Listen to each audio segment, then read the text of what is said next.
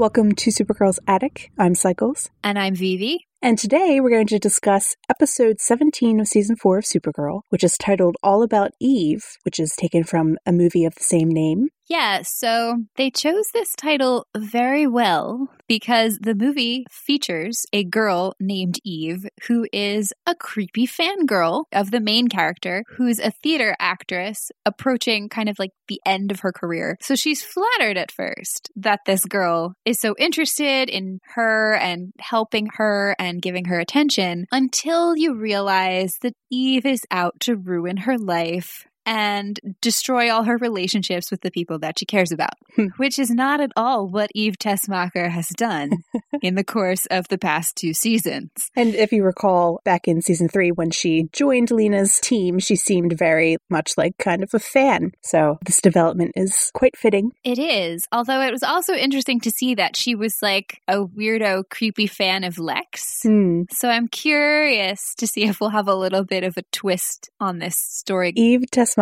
is the real villain of season 4. That would be amazing, honestly. I wouldn't totally put it past the show. I wouldn't either. That could be awesome. And speaking of Eve, she wasn't featured a lot in terms of screen time in this episode, but she was the driving force behind a lot of the characters' actions and the motivations for why they did a lot of the things that they did. And we also managed to gain some new insight about her in maybe a way we weren't expecting. Like, I at first thought we'd get maybe some fill-in on all of the deceptions that she's done over the course of the show thus far. But instead, we got to meet her cousin, who we discovered something really fun about. Yes, her cousin is played by Jill Morrison, who's also in the Mean Girls movie, which is neat because we had another actor on the show in the Stand and Deliver episode who was also in Mean Girls. Jonathan Bennett played the heckler who had a sort of development during the course of the episode in which he became more friendly toward aliens thanks to Supergirl. He played Aaron Samuels in Mean Girls. So that's a nice kind of couple connections we have there. But Jill Morrison plays the girl who doesn't even go here. It's actually extra funny. I was slightly disappointed that they didn't sneak in any Mean Girls references during Stand and Deliver, but they managed to do one in this episode, and it was very entertaining because the girl who doesn't even go here in Mean Girls is the one who does her really emotional, dramatic speech about wishing that she could bake a cake made out of rainbows and smiles, and then we can all eat it and be happy. And you have Bitsy being this really overly emotional, effusive person who offers them cake. Yeah. So well played, Supergirl. And Kara's reaction to that was really funny too, because she was like, I'd never turn down cake with like the same amount of enthusiasm. And both of them were lying. So that made it even better. Wow. All the deception in these Supergirl episodes is really getting to me. She also says at the end of her emotional speech in Mean Girls, I just have a lot of feelings, which is fitting because the theme of this episode is handling emotions. Yeah. So most of the characters have a lot of feelings, and we get to see how they deal with that in this episode. Or don't in maybe 1 or 2 cases. Yes. And speaking of, we have James and Kelly, who her arrival is pretty timely for this episode because she is a psychologist that specializes in trauma. And in terms of having lots of feelings, my immediate feeling upon finding that out was, oh, thank God. Yes. She is the hero the superfam needs. She is. She's the hero that James needs in this episode. Yeah. So it was really nice to get a little bit of a deeper look at their sibling dynamic. And I'm excited to see where it goes from here because kind of like with early seasons of Kara and Alex, there's definitely some tension in there. And a lot of it centers around what Kelly seems to think are James's poor coping skills in the face of trauma, especially since we find out that he has been a target of Lex Luthor 8 times now. Which is yike. Yes. And we found out 2 episodes ago that Lex actually tortured James. So that's a lot of baggage to deal with. Yeah, and especially once Kara comes bearing the unfortunate news that the shooting was actually Lex's responsibility. And James was being targeted for that again, because for a while he was trying to kind of like combat some of the fear he was experiencing by telling himself, like, it's okay because the person who did it is dead and they're not going to come back for me. Yeah, James is trying to rationalize the situation, which is a coping skill that one might use and can often be a very positive tool. But as is often the case with coping mechanisms, it can go too far or be misused or be relied upon in the wrong way. And in this case, we see James trying to use rationalization as a tool for denial and suppressing the feelings that he already does have.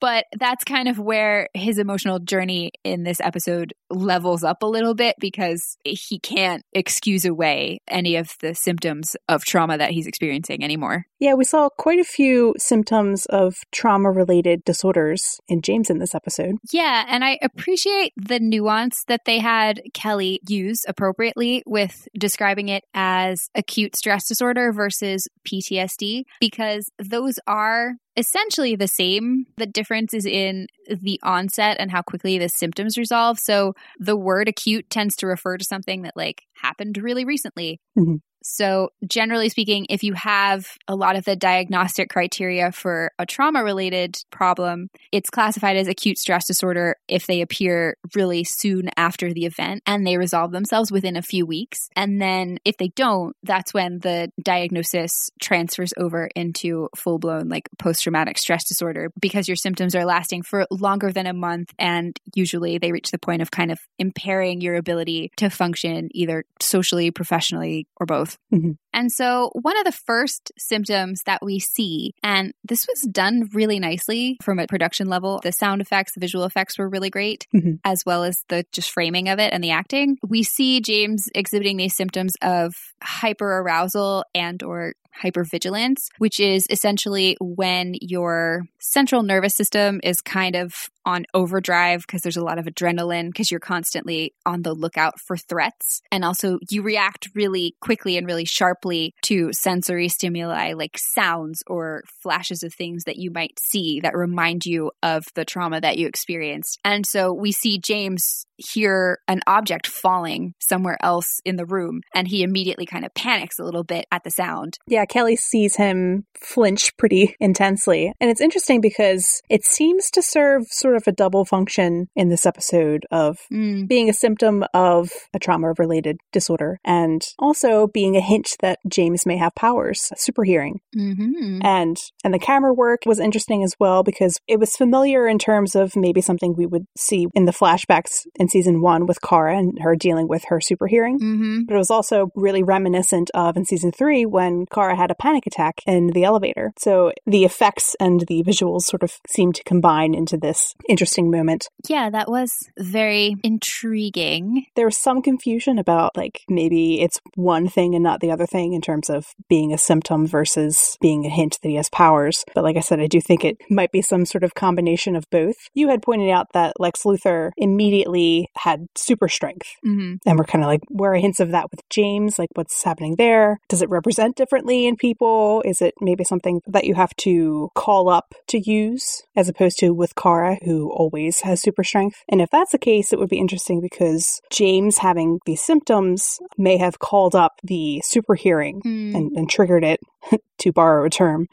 Yeah. But also kind of like how Kara's powers sometimes get a little bit beyond her control when she's emotional. Yes. Well, the other thing I was wondering related to why the powers have manifested differently in Lex and also Bitsy, Eve's cousin. Bitsy lets it slip to us as the audience that Eve came and brought her medicine, and we also found out that's what she did to Lex, but we don't know if it's the same version of the cure that Lena finished to give James because we don't know when Eve took it. Yeah, that is a good question. So that could also potentially be affecting it. But in terms of kind of other symptoms of trauma-related disorders that we see in James, in his second scene where he's interacting with his sister, Kelly articulates them for us as the audience to make it really clear. And so she mentions, for example, avoidance. She points out the fact that James runs a media company and Lex Luthor is one of the biggest stories running, and he's got every TV in the office off because he doesn't want to have to see Lex's face or think about it or deal with all of the emotional baggage that will come with that because it's a trigger of all of the trauma that he's gone through. And another feature of both acute stress disorder and PTSD that can sometimes be hard to distinguish from other mood disorders other than by understanding that it's triggered by a specific traumatic event is symptoms related to having a negative mood. So you see really intense periods of irritability, especially when James has been reminded of the trauma that he went through. So you see that a lot in his interactions with his sister in this episode. Yeah, that's one of the things that Kelly specifically points out in James's behavior. She also mentions that these are, just the symptoms that she can see. And we as an audience also have to leave some things up to interpretation because they're not inside his head. But another possible symptom in James is dissociation, which is something that can range from total detachment from physical space and your emotional life to a more mild, zoned out, foggy feeling. And with James, he specifically tells Kelly that he's going to Kako to help out with the Alien Amnesty Act situation and how they're trying to repeal it and how no one's talking about it. But then when we see him at Kako, he's just sitting at his desk. TVs are off, as we mentioned, and his iPad is off, and he's sitting there holding a pen and looks pretty zoned out. And so some other cognitive symptoms that go along with trauma-related disorders include an inability to focus because you're distracted by thinking about the traumatic event and also kind of intrusive thoughts that will come up. Mm-hmm. So those two things can also contribute to an experience of dissociation or look sort of similar from the outside, depending, because you can tell that the person's clearly not thinking about what's right in front of them, but you're not entirely sure if they're literally reliving the experience in their brain or if they're trying to just shut off and not think about anything. Mm-hmm. Hopefully we'll get some more insight into the inner workings of James's mind, which should be exciting. Maybe he'll see a therapist.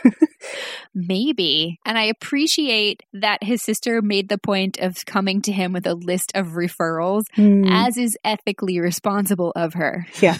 We've been excited about Kelly coming on the show because she's a psychologist. We've had this information for a bit before the character arrived, but we're like, yay, a psychologist, but she can't actually treat any of the people on the show because they're all really her close. Friends and family. Yeah. Yes.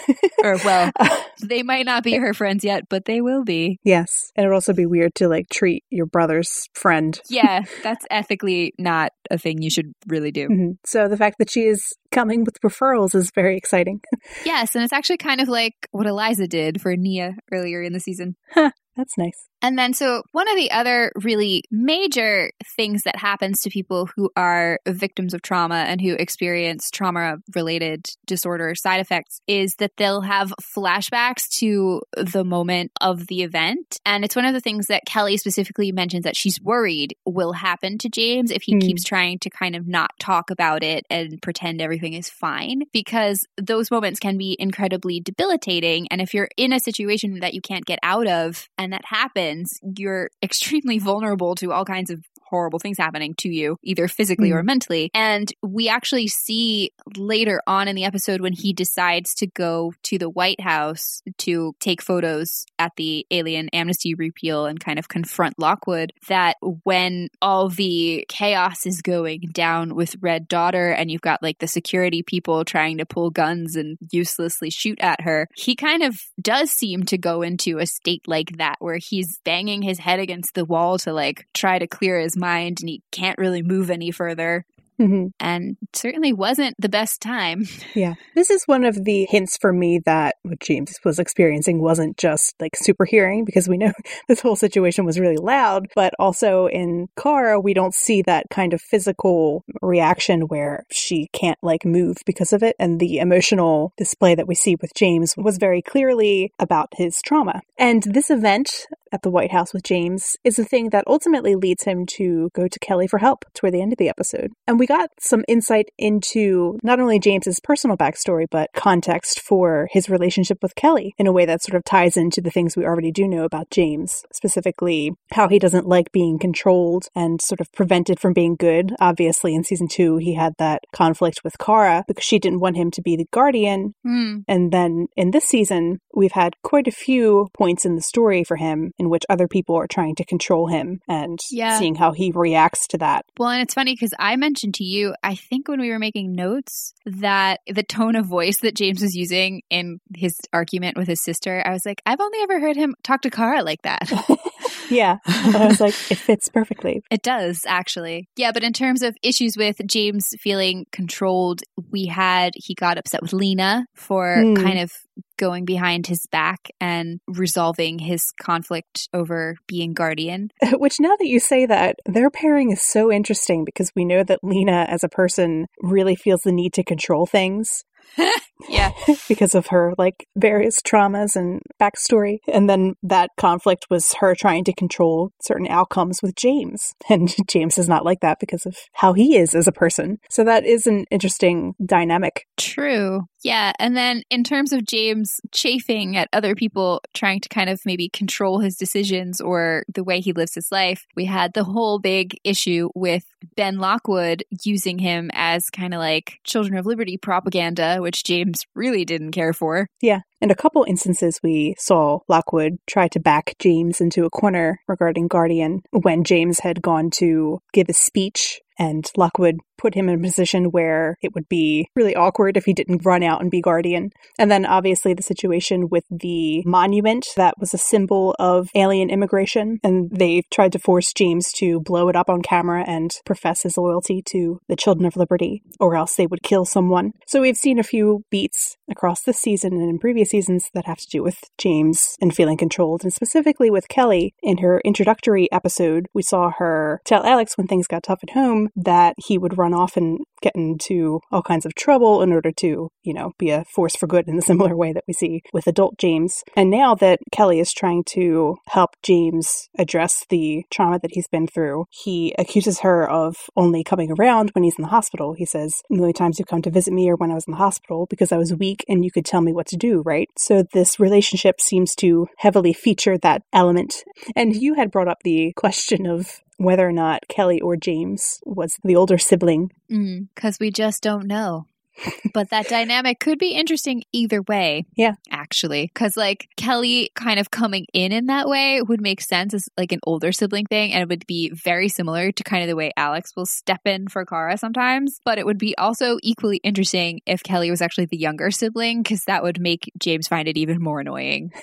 Yeah, true. Although he does eventually go to her for help, which is nice to see. Yeah, that was actually really nice to see, especially because we haven't gotten much emotional context for James except in a few isolated moments. They've really been trying to do more of that from late season 3 into this season. So that was really nice on that front. But also too, the fact that the show is using its platform to allow men, and particularly Black men, to display these kind of vulnerable emotions and ask for help was really striking, because it wasn't just James who did that in this episode. We also had Jean really struggling with some big emotional issues and reaching out to family as well and asking for help and accepting it. And that's usually some of the most difficult parts, are asking and accepting help when you need it. So that was really, really nice to see.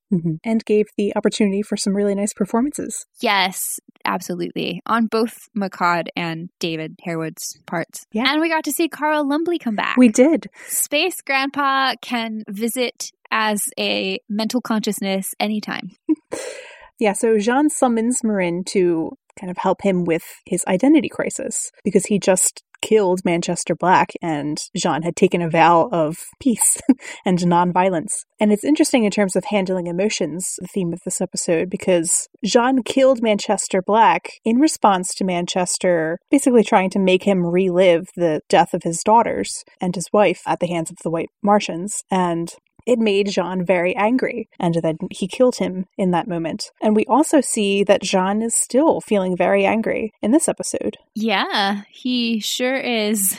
Yeah, while Jean is meditating and asking Marin to help him and guide him, he hears a knock at the door, and then he starts really yelling at them for not reading the sign, and gets up in sort of a fuss and goes over to the door and shouts in what ends up being his mental projection of Marin in his face, and it's like, oh, hi. Hi, Dad. I was kind of struck by just how intensely angry Jean was when he got upset about the knocking on the door, because it read to me a little bit almost like he also was experiencing kind of a flare up of some trauma related symptoms because of just how quick to anger he was and how irritable he was over something that wasn't really that big of a deal. Which is very much in contrast to how we've seen him all season. And isn't even quite on the level that we saw him get angry at normal things, everyday things in season 1, when he was a bit more grouchy. Yeah, and it's also almost funny in a way that he's so angry, because we find out then he's angry at the piece of his mind that he's looking for answers from in the first place. Yeah. Which it turns out was the point all along. Yes. Mind Marin tells Jean that he was angry already and just pushing it down. So clearly Jean hasn't really been coping with his intense emotions throughout the season, really. No, and we talked about this a bunch, and we've been noticing it popping up as the season's gone on, and so we'll probably talk about it in much more detail in the summer. But Jean's journey this season feels very much in some ways like Kara's emotional journey last season. Yeah. In terms of making peace with his different identities. And it makes sense that he's reaching this almost kind of point of despair, because Manchester really provoked him into it and triggered all of these emotions. But also Jean had this kind of like glimmer of hope in season 3 that he could regain some of the stuff that he'd lost by having his father back in his life, only to lose it all over again. And we haven't really seen him spend all that much time this season processing that loss of his father, other than when he gets justifiably furious at Manchester for desecrating his father's grave. But that's like a lot of unleashing of emotions that maybe haven't been processed all at once. Yeah. And that's sort of the tactic that we see Marin use. Oh, provoking him? Yeah. So Jean is really kind of startled that Marin takes such a concrete presence. He's kind of like, I don't know, I was just expecting like a voice or like to feel you in the room somehow, like, having like that Lion King moment. Remember who you are. Exactly. That's kind of what's going on here. Yeah, Jean is afraid that he will forget not only his personal identity, but his cultural identity. He tells Kara about this race of shapeshifters who entirely forgot who they were because they tried to blend in with a different society and appear as a different race in order to protect themselves. And so he voices how fearful he is of that. And this, of course, ties into how Jean is the very last son of Mars. He says, if I lose myself, we not only lose Martian religion, we lose everything. So he has the weight of his world on his shoulders. A struggle that we also see in a character like Kara. You pointed out to me how nicely this ties into Jean's storyline with Marin last season.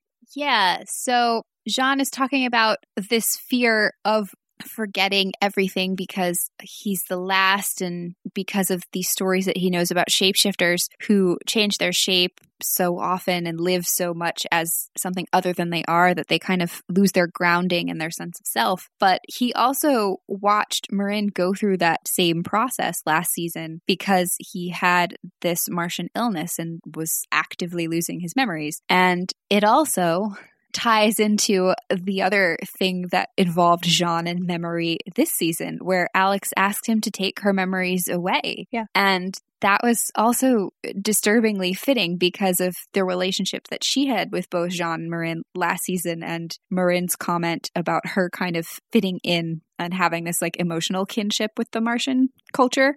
So I'm like, that hurt me in a good way. It's interesting because the space family of Jean, Alex, and Kara have all these like identity storylines. Yeah. Alex with trying to embrace her true self, and now Jean, and Kara with her Kara Danvers, Kara Zor-El, Supergirl identities. Well, and at the moment, all three of them are in their own ways dealing with this issue of trying to like compile all the pieces of who you are. Because Alex is now missing a part of what grounds her sense of who she is. And Jean is having this big conflict over who he thinks he should be. Yeah. And Kara's always had this problem. So, like, yeah. They're a great family. They're quite the trio. But with Jean, like you said, he's trying to figure out who he should be. And he tells Marin, I'm trying to figure out who I'm supposed to be. And then Marin says, the easiest question in the world. And it made me think of how basically you can only be who you are, which is something that Jean on some level is trying to reject because he on some level knows who he is. Yeah, which Mind Marin even kind of jokingly remarks upon, because he's like, oh, it's the easiest question in the world, but apparently not for you, with this kind of playful humor. But the fact that Marin is kind of giving him all these cryptic, like half answers, or almost mocking him a little bit, or telling him everything he did wrong, it keeps making him so angry that he finally acknowledges the truth that's been in there, that he's just been unwilling to say because it means letting go of another part of himself in a way. Yeah, so Jean realizes that he was trying to hold on to who he thought Marin wanted him to be. Not unlike his adopted children. Yes. Well, this is an interesting sort of recurring theme that we see in the series with, trying to honor your parent's memory or trying to be who you think your parent wants you to be. Specifically with honoring a lost parent's memory, we also have seen the concept of like heritage tied into that with Kara and trying to be who Allura wanted her to be and to keep Krypton alive and honor it. And we saw earlier this season, Nia, after she lost her mother, trying to figure out what she would want for her, if she would want her to be Dreamer, a superhero, and then also trying to connect to her heritage of being a Nalturian. And then obviously we have Jean here, who after Marin told him to live as Ranmir taught, among the people, promote peace, tried to do that by like becoming Marin. Yeah, so he maybe took the message a little too literally. Yes. Mind Marin tells him, I never meant to make you feel like you had to change, Jean. I'm sorry, I failed to impart my unconditional love for you, which is interesting in relation to a character like Kara, who we've talked about multiple times. Allura heavily emphasized the responsibilities that Kara would have, and she really took that to heart. And we contrast it earlier this season in the Jean podcast with Marin, who at the end of his little speech, his last words to Jean said, "And be happy, my son." And we kind of praised him for trying to emphasize that. But I guess it's not the easiest thing to do because Jean still didn't quite get the message. No, and I really liked it because tonally it was also very similar to the confrontation that Alex has with Eliza in the beginning of season 1 about kind of the weight of parental expectations and the way that they're interpreted versus maybe the way that they're meant. And Eliza actually says something very similar to what Mind Marin says here in saying, like, I never meant to make you feel bad. I just want you to be the person you are, and I love you the way you are. So it felt like a nice full circle that each of them has kind of gotten to have that moment of acknowledgement in that way. It's funny because you talk about how Alex and Jean are similarly minded. It's really amazing sometimes when you stop and think about it. Yeah. Yes. And Eliza and Marin are sort of in the same category of parent. Like if we go back to the Moms podcast when we talked about how each of the parents have the parenting styles. Yeah, their sort of parenting objective of like, I want my child to make the world better in this way. Or like in Lillian's case, I want the child to serve my goals, my personal like selfish goals, or make me feel better. And then we have Eliza and Marin who clearly just want their child to be happy above all else. Conversely to someone like Allura who really seemed to value, values above all else. But for Jean, he eventually does get the point that Mind Marin tries to remind him as a projection of himself. Obviously, Jean does know on some level how Marin would feel. And he lets go of the sacred symbols that Marin gave him and goes on kind of a pilgrimage to the desert of Ta'az. It kind of, in a way, is almost a little bit like Clark going on his pilgrimage to Argo. Ha! In a way. And then Kara's all alone. And poor Kara now is all by herself. Yes. It makes it a little bit better when you remember that Kara earlier in the episode said to Jean, you're always helping everyone around you. Right now, you just need to take care of yourself. And Jean does do that. So. Yep. And it was also such a perfect thing for Kara to say to Jean, because as you like to point out, Kara tends to give advice relationally and connect it back to like things that she's learned herself or other personal experiences. Yes. And suggesting that Jean always helps everyone else and now maybe needs to focus on taking care of his own emotional health was advice that Kara got last season from both Alex and Allura. And it's extra funny because Alex has also been given that advice before. So again, yes, this little family circle has completed itself nicely. So we've talked about how Mind Marin tried to push Jean to realize the truth about himself by making him angry and eliciting an emotional response, which is something another parent on the show does in this episode. Only, maybe not quite so kindly. Yes. Lillian Luthor. Yeah, Lillian Luthor returned in this episode, which was exciting. We were waiting for her return as well as Marin's. Yeah, and we weren't expecting them to come back at the same time. So it was nice to see them kind of serve as foils for each other in this episode. It's a curious combination. Right. It was also interesting in terms of the Luthor dynamic.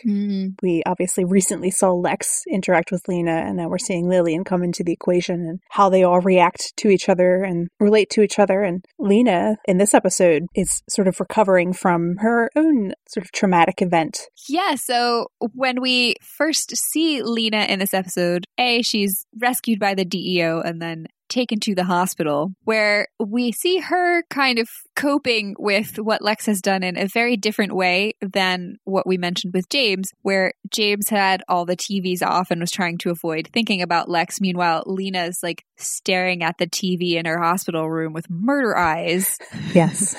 And like trying to see how soon she can get back on her feet and be productive about trying to clean up this mess because she's worried about all the ramifications of it. And it's funny because we said earlier in the podcast about how it's almost odd in some ways that Lena and James dated because they're so different in some ways. But in this way of coping with difficult experiences, they are apparently quite alike, because Lena's behavior here in feeling the need to go and kind of like be productive is a callback to what Kelly said about James in the previous episode and how he deals with trauma by feeling like he needs to keep moving and not linger on all the bad things that happened. Yeah. And so you see Lena, again, trying to kind of exert control over herself and the situation by doing this. And we know she's really great at locking up her feelings in her little boxes, which presumably she is doing in this episode as she's trying to kind of directly confront the people who have harmed her and who are the root of many of her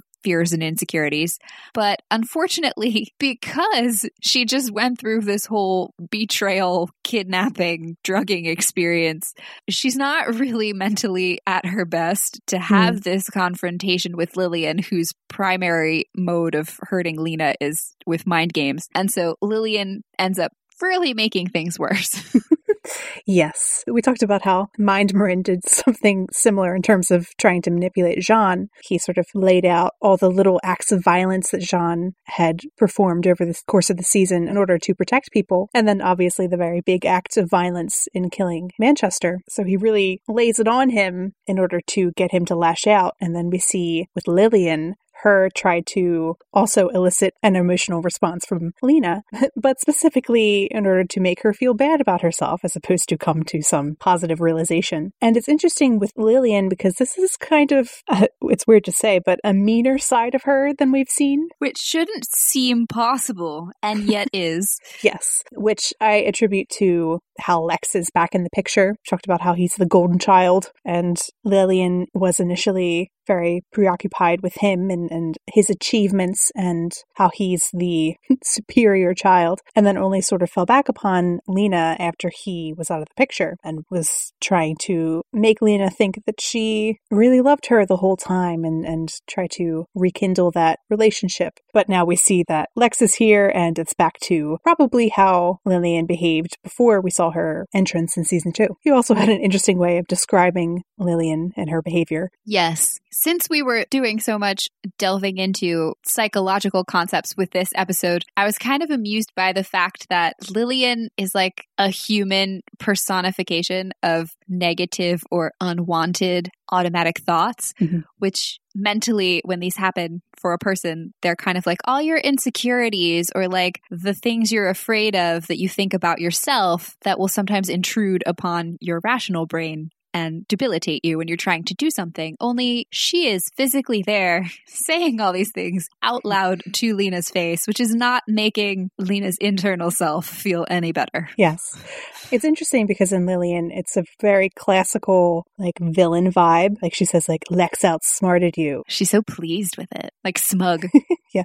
And in a different context, it would be maybe kind of campy. But because of the information we have about Lillian, she reads as more of a classical abusive personality. We also see Lillian, as she's obviously trying to make Lena emotional, say, "Do you have to be so emotional? It's disappointing." And the best part about that is Lena's not actually being all that outwardly emotional. No, she's not. She's trying her best, all right? Which, like, we're seeing here the source of why she has little boxes. And that, of course, ties into the theme of the episode being handling emotions and how to do it and how to not do it. Yes, and once Lillian recognizes that she's getting to Lena, she grows even more condescending and starts kind of remarking on, "Oh, Lex hurt your poor heart, boo-hoo." And that definitely gets to Lena because she remarks back that she has a heart. And in fact, if we're speaking literally as well as figuratively, she has quite a few of them. She's like, "I'm winning this battle. I have way more hearts than you do."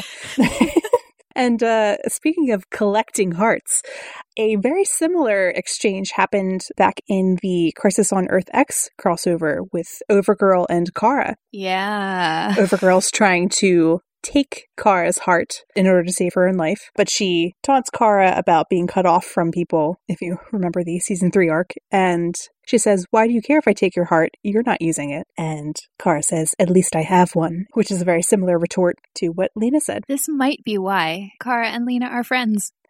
But Lillian, to sort of further taunt Lena for, like, having emotions, talks about how she was always prone to migraines. Which was a nice little tidbit because in cultures or family situations where talking about emotion is discouraged, mental health symptoms will frequently show up as physical symptoms instead. Mm-hmm. So muscle aches, headaches. So the fact that Lena apparently had migraines, which are pretty darn bad headaches, is a sign of exactly how much she has been repressing things for her entire life. She gets migraines because of all the little boxes that are in her head. Exactly. They start rattling too loudly. And in discussing the theme of the episode of handling emotions, Lillian obviously tries to encourage in her own way Lena to suppress her emotions, which is quite the contrast with Marin's attempt at manipulating Jean into letting go and expressing his emotions in how he said, "You were already angry, just pushing it down." Which then had a much more positive result. Yes. But this was not the only manipulation that Lillian tried to employ. She also tried to convince Lena that her friends would hate her. Which plays on one of Lena's very real fears about not being good enough for people. But it's important that this comes up in kind of the first third of the episode before Lena starts collaborating with the people who she actually trusts. But we see in the very beginning of the episode when the DEO finds her, Lena's actually ready to tell Alex kind of more of the truth about what happened and isn't necessarily afraid to do it. But unfortunately, Alex cuts her off. Yeah. But now that Lena maybe has more time to share this information because Alex approaches her later to work together and try to track down Lex, Lillian's planted this idea in her head that she shouldn't be honest. And that then affects Lena's behavior throughout the rest of the episode. Yeah. And you kind of see it bubble up to the surface in her argument with Supergirl. And it's funny that Lillian says this to Lena in this episode because she says something very similar to Kara in season 2 concerning Kara's identity as Supergirl in relation to Lena and keeping that secret. She says, "Eventually she'll find out on her own, find out that you've been lying to her all this time, and when she does, she'll hate you for it," which does affect Kara, if not for any tangible result for Lillian, other than just making her upset.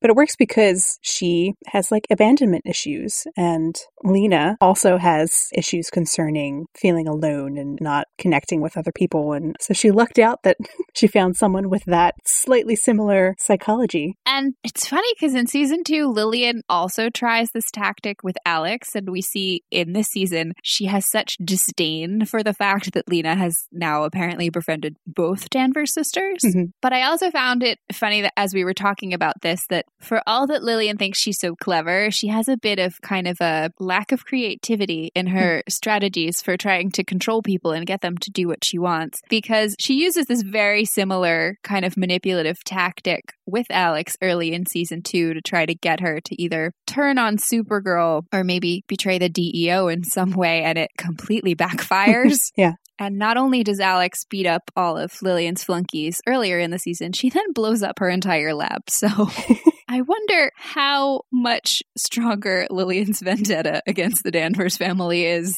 knowing that she has reasons to be concerned about both of them. Yeah. They should come with a warning to supervillains. Yes.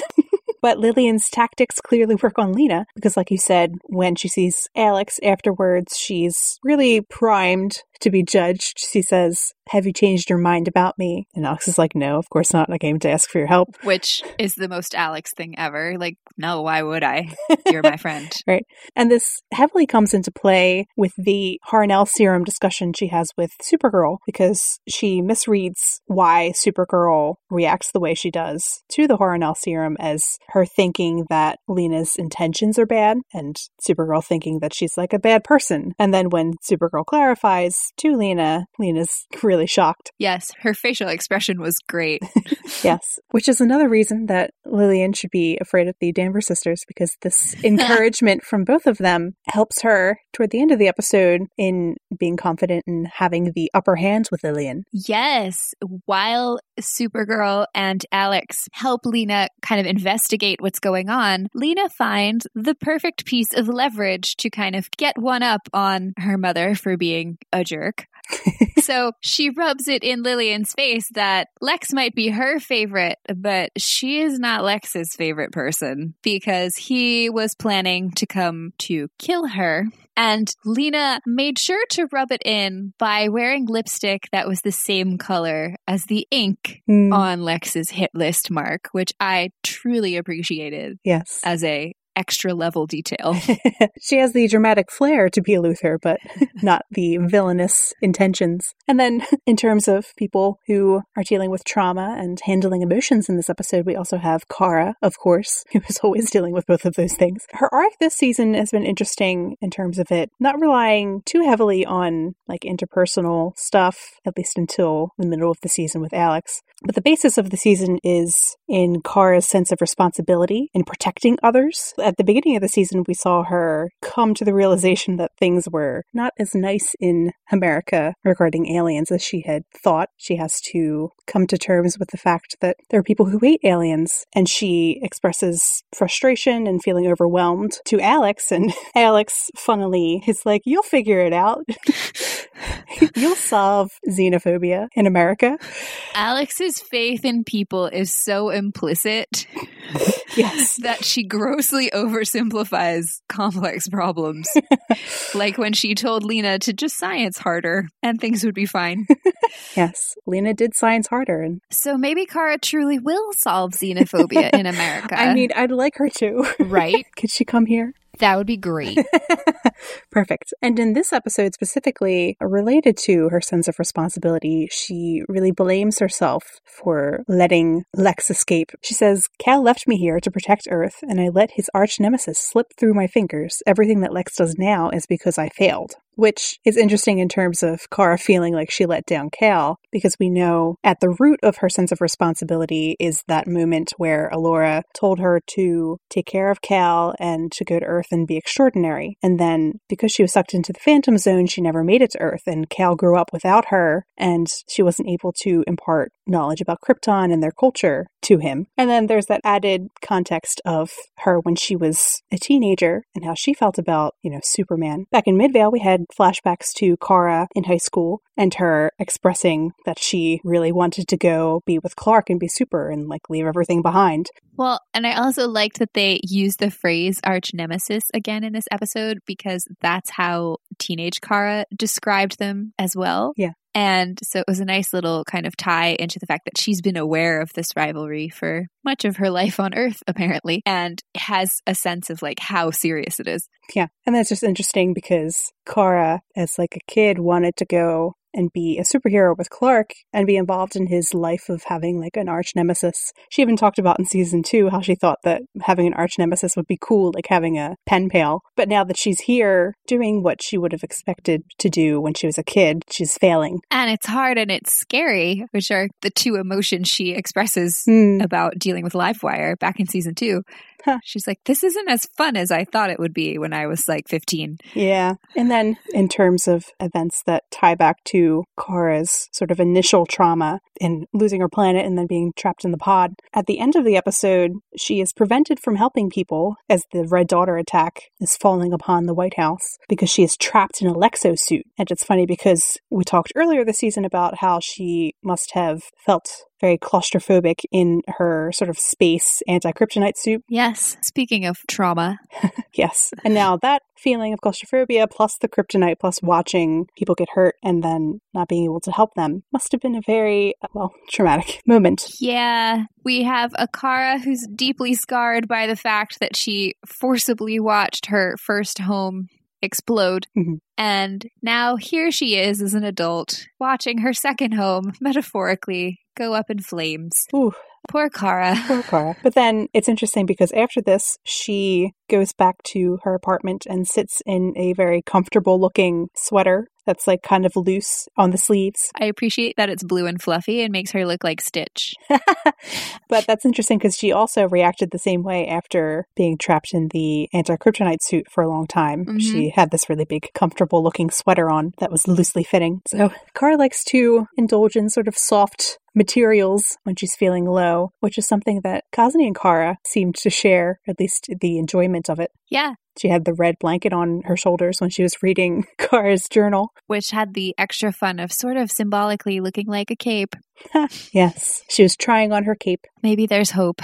And in terms of Kara having her storyline of emotional reactions and handling emotions, she recognizes in herself that the Harrenhal situation elicits an emotional response in a big way. She explains what we discussed, which is that she fears that if she's weak or weakened, that people will die. You know, she feels the weight of the world in her shoulders, and particularly right now, she feels it because Superman's gone and Lex is free. And if her enemies are strengthened and she is weakened at all, she could lose. And she can't lose because the consequences are pretty dire. So this ties back into the kryptonite discussion that they had last year in terms of Lena secretly making kryptonite and then not revealing that she has the ability to make it until later on. And Kara wanted to be able to control that substance. And Lena sort of accused her of having a god complex, which is interesting because this time around we have Kara have sort of her shot at negating that idea. She says it's not an ego thing, which, like, if you think about a god complex, there are a couple elements in there where it's like you think you have control, which is something that Kara does think,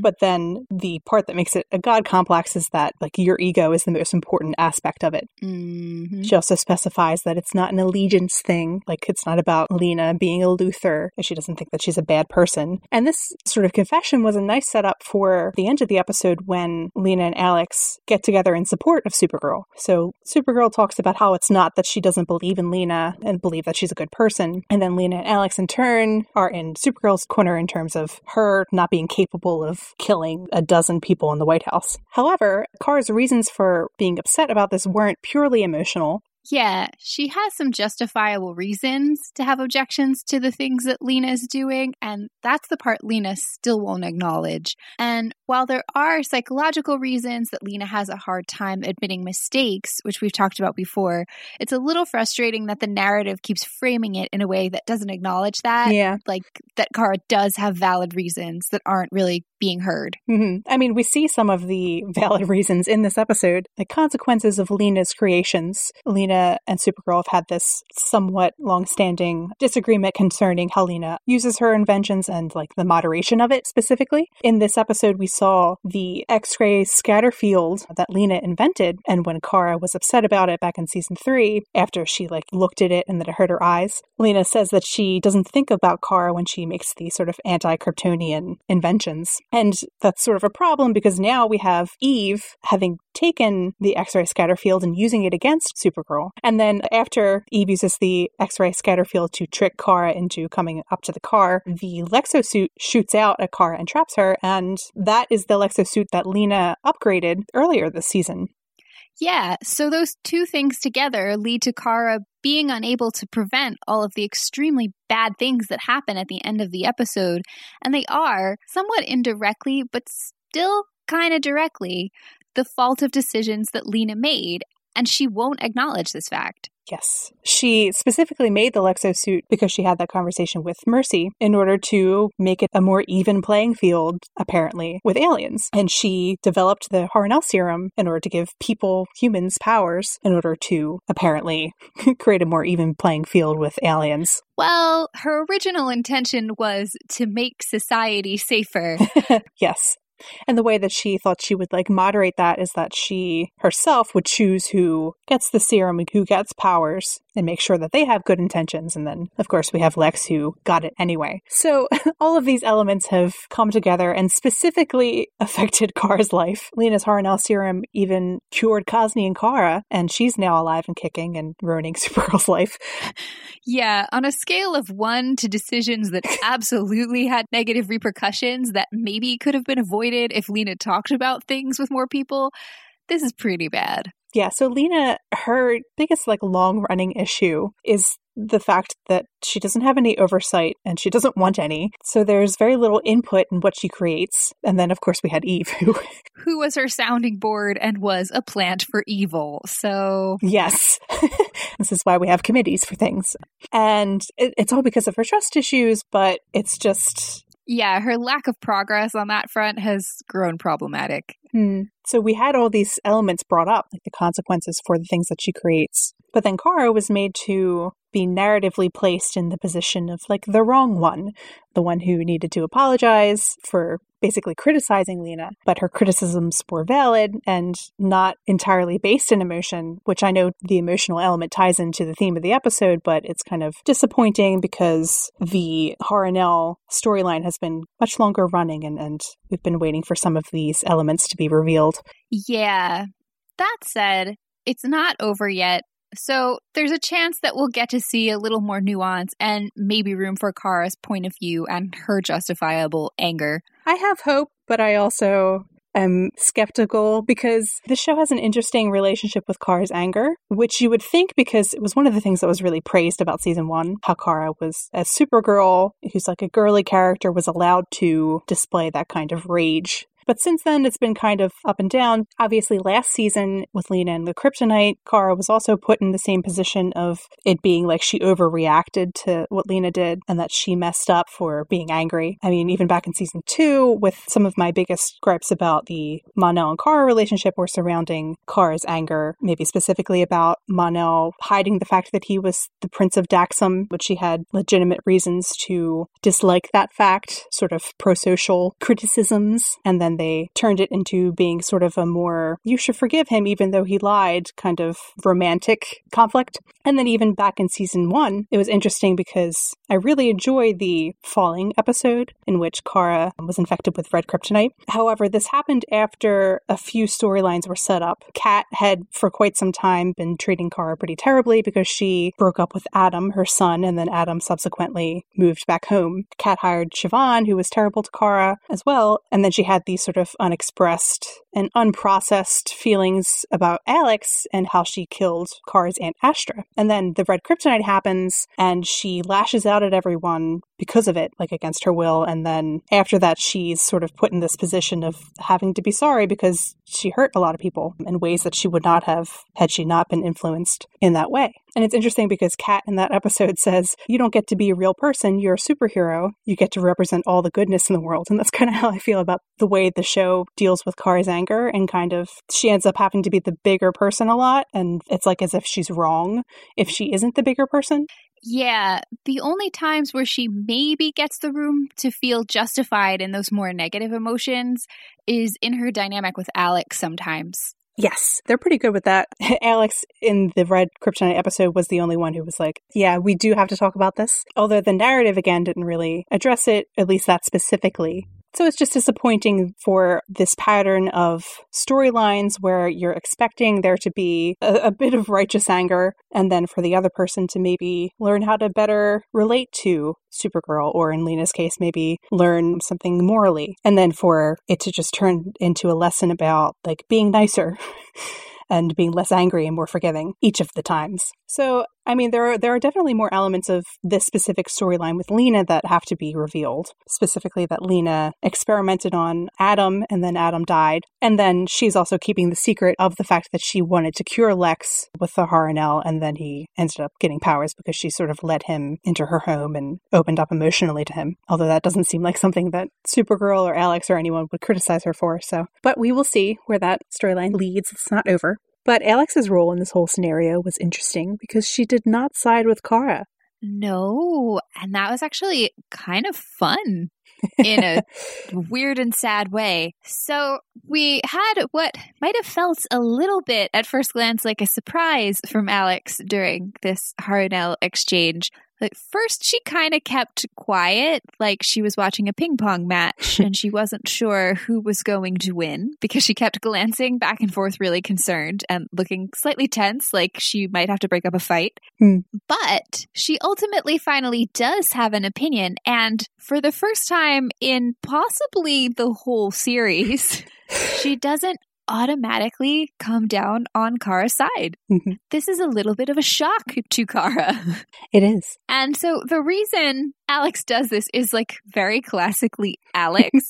Yeah. She sticks up for Lena because Lena's more in her circle of people she's willing to protect than Supergirl is at this point. And as Alex said earlier this season, when she sees someone in need of defending, that's what she does, whether they need her to or not. And so at the point at which she feels like Supergirl is overlooking some of the positive things that have come out of Lena's experiments with the Harrenhal that specifically were also helpful or positive for Supergirl, she voices that. And it was funny because you pointed this out and it was like a revelation. The positive things are directly positive for Alex's close group of friends. Yes, including saving all the survivors from Argo, even though Alex doesn't realize that that's personally relevant to her anymore because it's important to Kara. Yeah. But it was a very Alex thing to do. And obviously, the situation would normally be reversed because Kara is number one on the fam pyramid at all times. And that's what we saw last season when we had the three of them kind of in an uneasy entente with each other. You had Alex stabbing Lena with a stick. But in some ways, this is actually a positive kind of growth for the working relationship between the Danvers sisters, because they have needed a little bit of space from each other to make their own decisions and voice their opinions more freely when they disagree. This has come up in previous seasons, specifically in season 2, where we saw Alex holding back her own opinion on Lena and the situation with her just out of respect for Kara's judgment. And we also see it in the way Alex got so angry at Kara for not respecting Alex's judgment in return regarding Jeremiah. So the scene was also nice because we get a sense of how much of Alex's impulse to step in versus hold back those feelings is out of like a genuine belief in what Kara's saying versus you're my sister, so I'm gonna fight everyone on your behalf. Although it is interesting because this Alex doesn't have the sort of exposure to an alien living her life and being vulnerable that she did, and therefore her opinions about aliens have changed. She's not as like alien leaning in her point of view. And we saw earlier this season that she was against Lena's plan of making humans have powers because she thought that technology was enough to level the playing field, which like Alex would. Alex being Alex. Yes. Alex, who in this episode was like, man, I wish I had grenades. Yeah. So it would be interesting to see an Alex who has the same context and understanding of aliens, but then also is not necessarily always going to fall on Kara's side, which is obviously a hard situation to make happen because forgetting parts of Kara's history is how we got into this situation to begin with. Yeah, but it'll be interesting once they resolve the memory thing to see how Alex and Kara balance that. Yeah, I hadn't considered that there might be some changes in their dynamic in other ways. Well, and then the other thing where I saw this as almost like a positive growth moment was that while it does play on Kara's deep-seated fear of being like alone in the world, it also forces her to kind of articulate her positions on things in a way that she maybe didn't have to before, and think more carefully about how she's going to persuade people to do things instead of just assuming immediately that, oh, I need to do this thing. Alex will get the DEO to help me do this thing, or Jean and Alex will get them to help me do this thing. It's funny because then her tactic is something that we've seen with her before. Kara opens up and makes herself vulnerable in order to make them understand her better and relate to her more. And she's done that in the past. Which I appreciate that she continues to do that, because we got the reveal in season 1 from General Lane that revealing your weaknesses in front of maybe an opponent or an enemy is a very Kryptonian thing to do and like a sign of respect almost. Yeah. And back in season 1, we see her do it with Kat when Kat is angry with her for not having been around. This was when Kara lost her powers temporarily. So Kat is sort of laying on her for not being there and how people need her to be around and rely upon her. And Kara just kind of diverts it and is like, you inspired me. And they had you to make them feel better. Yes.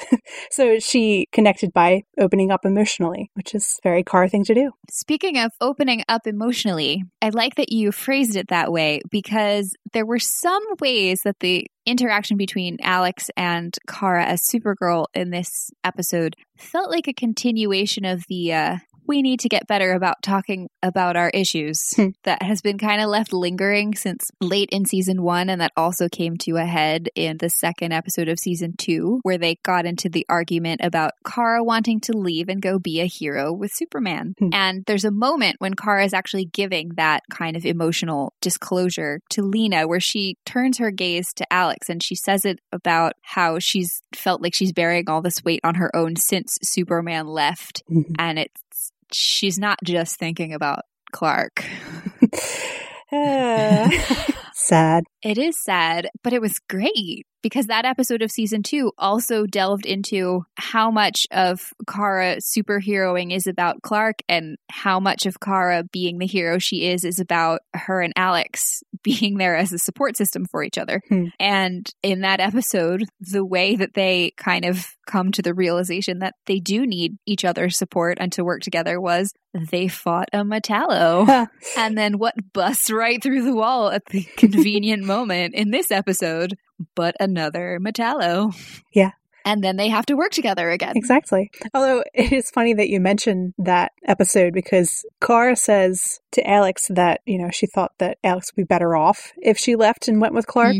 And in this season, we have Kara trying to come to terms with the fact that Alex doesn't remember Kara's super side because she thinks that ultimately it would be better for Alex. Yeah. There's been a nice circling around to long-standing issues between the two of them this season, and I am enjoying it.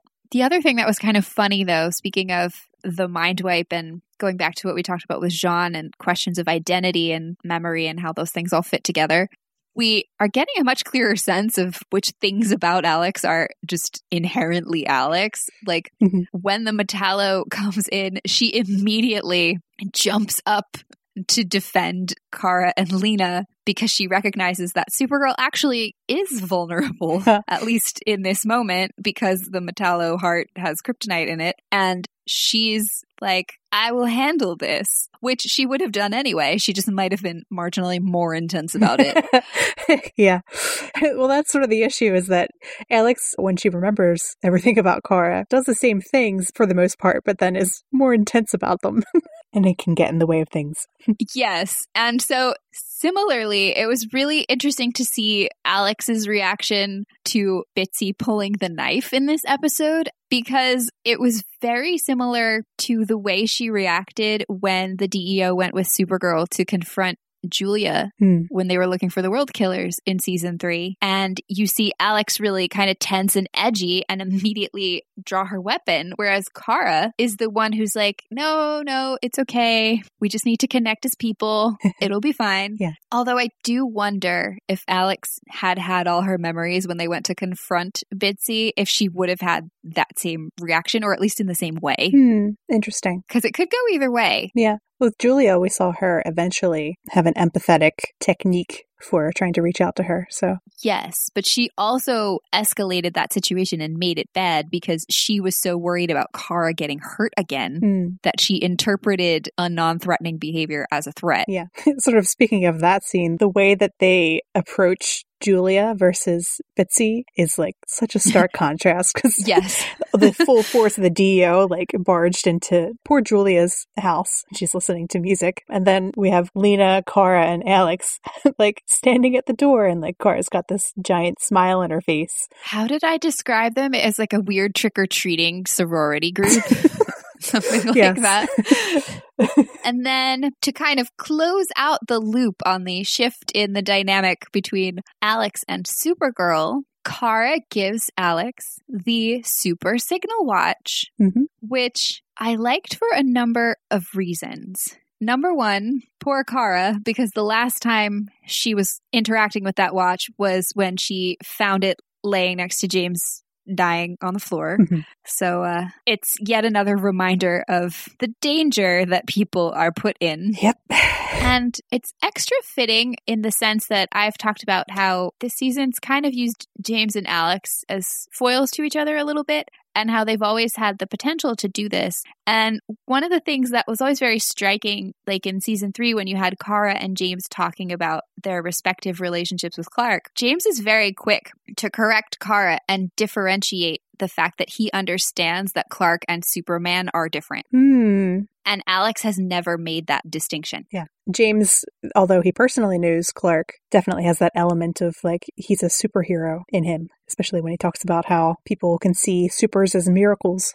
Yeah, well, but also in terms of like things about identity, he recognizes that there are differences between Clark being Clark and Clark being Superman when he's in that role. And Alex has never made that mental separation. Yeah, just one of the few characters. Yeah, and most of the time that's okay, but as we've seen come to a head in this season, sometimes that is to her and Kara's detriment. So I thought it was kind of fitting that now we have Alex taking on this like Supergirl's best pal role by accepting the watch and kind of fulfilling that loop of James initially having it as a way to contact Clark and then reconfiguring it for Kara. And now it's gone from James to Alex. Nice. So I liked that. Passing of the watch. Yes. And it felt extra fitting that it went from being a symbol of these like male characters and their relationship to female characters and their relationship, because that was kind of the heart of this episode in some ways. Yeah, we had the Girl Squad. Yes, at the end of the episode, Alex calls Supergirl with the super watch. And Kara walks in. She's like, "Are you going to arrest me?" Which is a little bit funny because if Alex was intending to arrest her, there would have been a lot more guns involved. Knowing Alex, yes. But Alex and Lena rally behind Kara at the end of the episode, forming that girl squad, and we will see them unite in the coming episodes as well. And it's funny because Kara's concern that they think she's guilty kind of mirrors Lena's reaction to Alex earlier in the episode. But we've had Alex and Lena both working with Supergirl throughout this whole episode, and they actually see her in the face of dealing with Bitsy, still being willing to take the time and acknowledge Bitsy's feelings and the fact that maybe Eve did do like a good thing or at some points was a kind or caring person, and she uses her compassion to kind of bridge the gap and get the information that they need without escalating the situation into a whole crisis. So then it makes sense. They're like, yeah, she did not just kill a whole bunch of people and set the White House on fire. Yeah. Especially since they both know that Lex is doing all kinds of schemes. Yeah. But I always appreciate when the show highlights that people can do bad and good things. All sorts of qualities can exist in one person, which is something that, would be helpful for Lena and her mentality to learn in terms of growth and like accepting that she can have done a single bad thing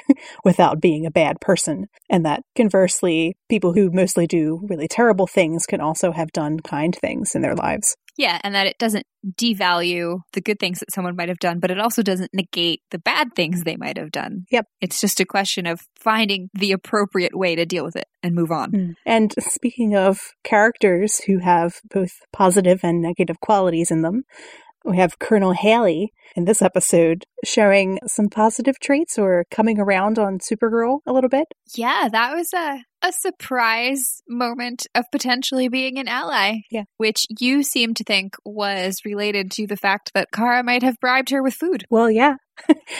Kara brought a big thing of donuts, and Haley took the entire thing and walked away with them at the end of the scene. So that was funny. But it also seems like Haley attempted the same kind of thing earlier in the season after she had sort of reprimanded Alex and Supergirl. In the Thanksgiving episode, she mentioned that she had sweet potato pie for them to eat as what looks like possibly a peace offering or an attempt to smooth things over a little bit. So it's funny that they share this quality. Humans and aliens, they both like food. That's the real uniting force. But when Supergirl comes to her to offer her help in finding Lex, Haley, rather than saying that he's like not in their purview because he's not an alien, actually frees up Alex to work with Supergirl, even though Alex had offered to try to do both her initial assignment and work with Supergirl at the same time. Haley just says that she'll do it herself and then Alex can go with Supergirl. And then at the end of the episode, she agrees with Alex that Supergirl wouldn't attack the White House. And, it's good that at least some people believe that Kara is not guilty because President Baker sure seems to. And in hindsight, it probably doesn't help that Kara offered to start a war with him if need be. If you'd like. I mean, I don't want to say threatened because she didn't, but she certainly didn't take it off the table. Yeah. It is a nice loop that we are now in the situation that they sort of foreshadowed there. Yeah, it's like they knew they were going to do it. I don't know. That's going too far. What? This season was planned. It's inconceivable. Yeah, so the president, who, to go back to the kind of season-long theme of hope versus fear, is certainly acting out of his own fears by declaring Supergirl public enemy #1, which is a little scary for Kara, and also declaring martial law for what is the second time in all of U.S. history at a national level, which is interesting in the sense that Haley said something a couple episodes ago about feeling like they were on the verge of a civil war because the only time that a president has ever declared martial law was during the Civil War. So that might not end well for many of the alien characters living in National City and throughout the United States, especially coming on the heels of this repeal of the Alien Amnesty Act, which gave some citizenship-like rights to aliens in the United States. So a character that may be affected by this, according to the promo for next week, is Brainy. It looks like Agent Liberty is sort of attacking him inside the DEO, like detaining him for some reason. And there are a couple of possible reasons, one of which is his relationship with Supergirl, which we saw just in this past episode, that he has sort of a hero worship type reaction to her being around. When she popped up in the DEO, he was pretty happy to see her. And obviously he was very grateful when Supergirl gave him his Legion ring back. And it's funny because she says, keep it close, you never know when you might need it, which may be foreshadowing for this next week. Perhaps.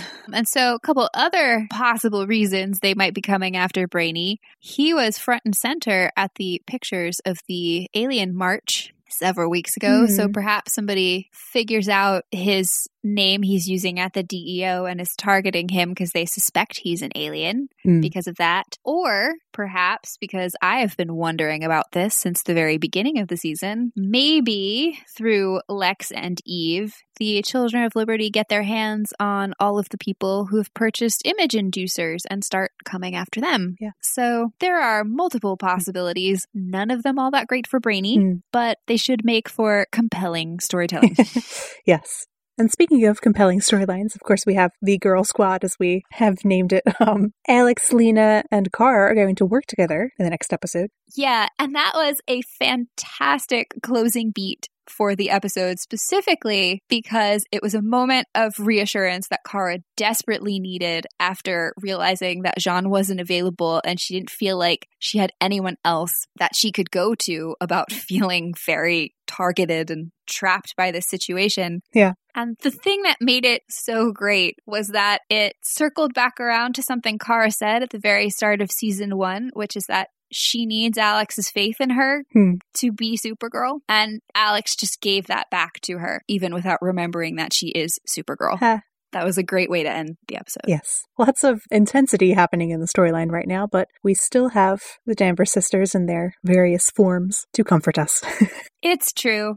And we'll get to see them kick some butt, hopefully, in the next couple episodes. So stay tuned for a wild ride for this back third of the season. Thanks for listening.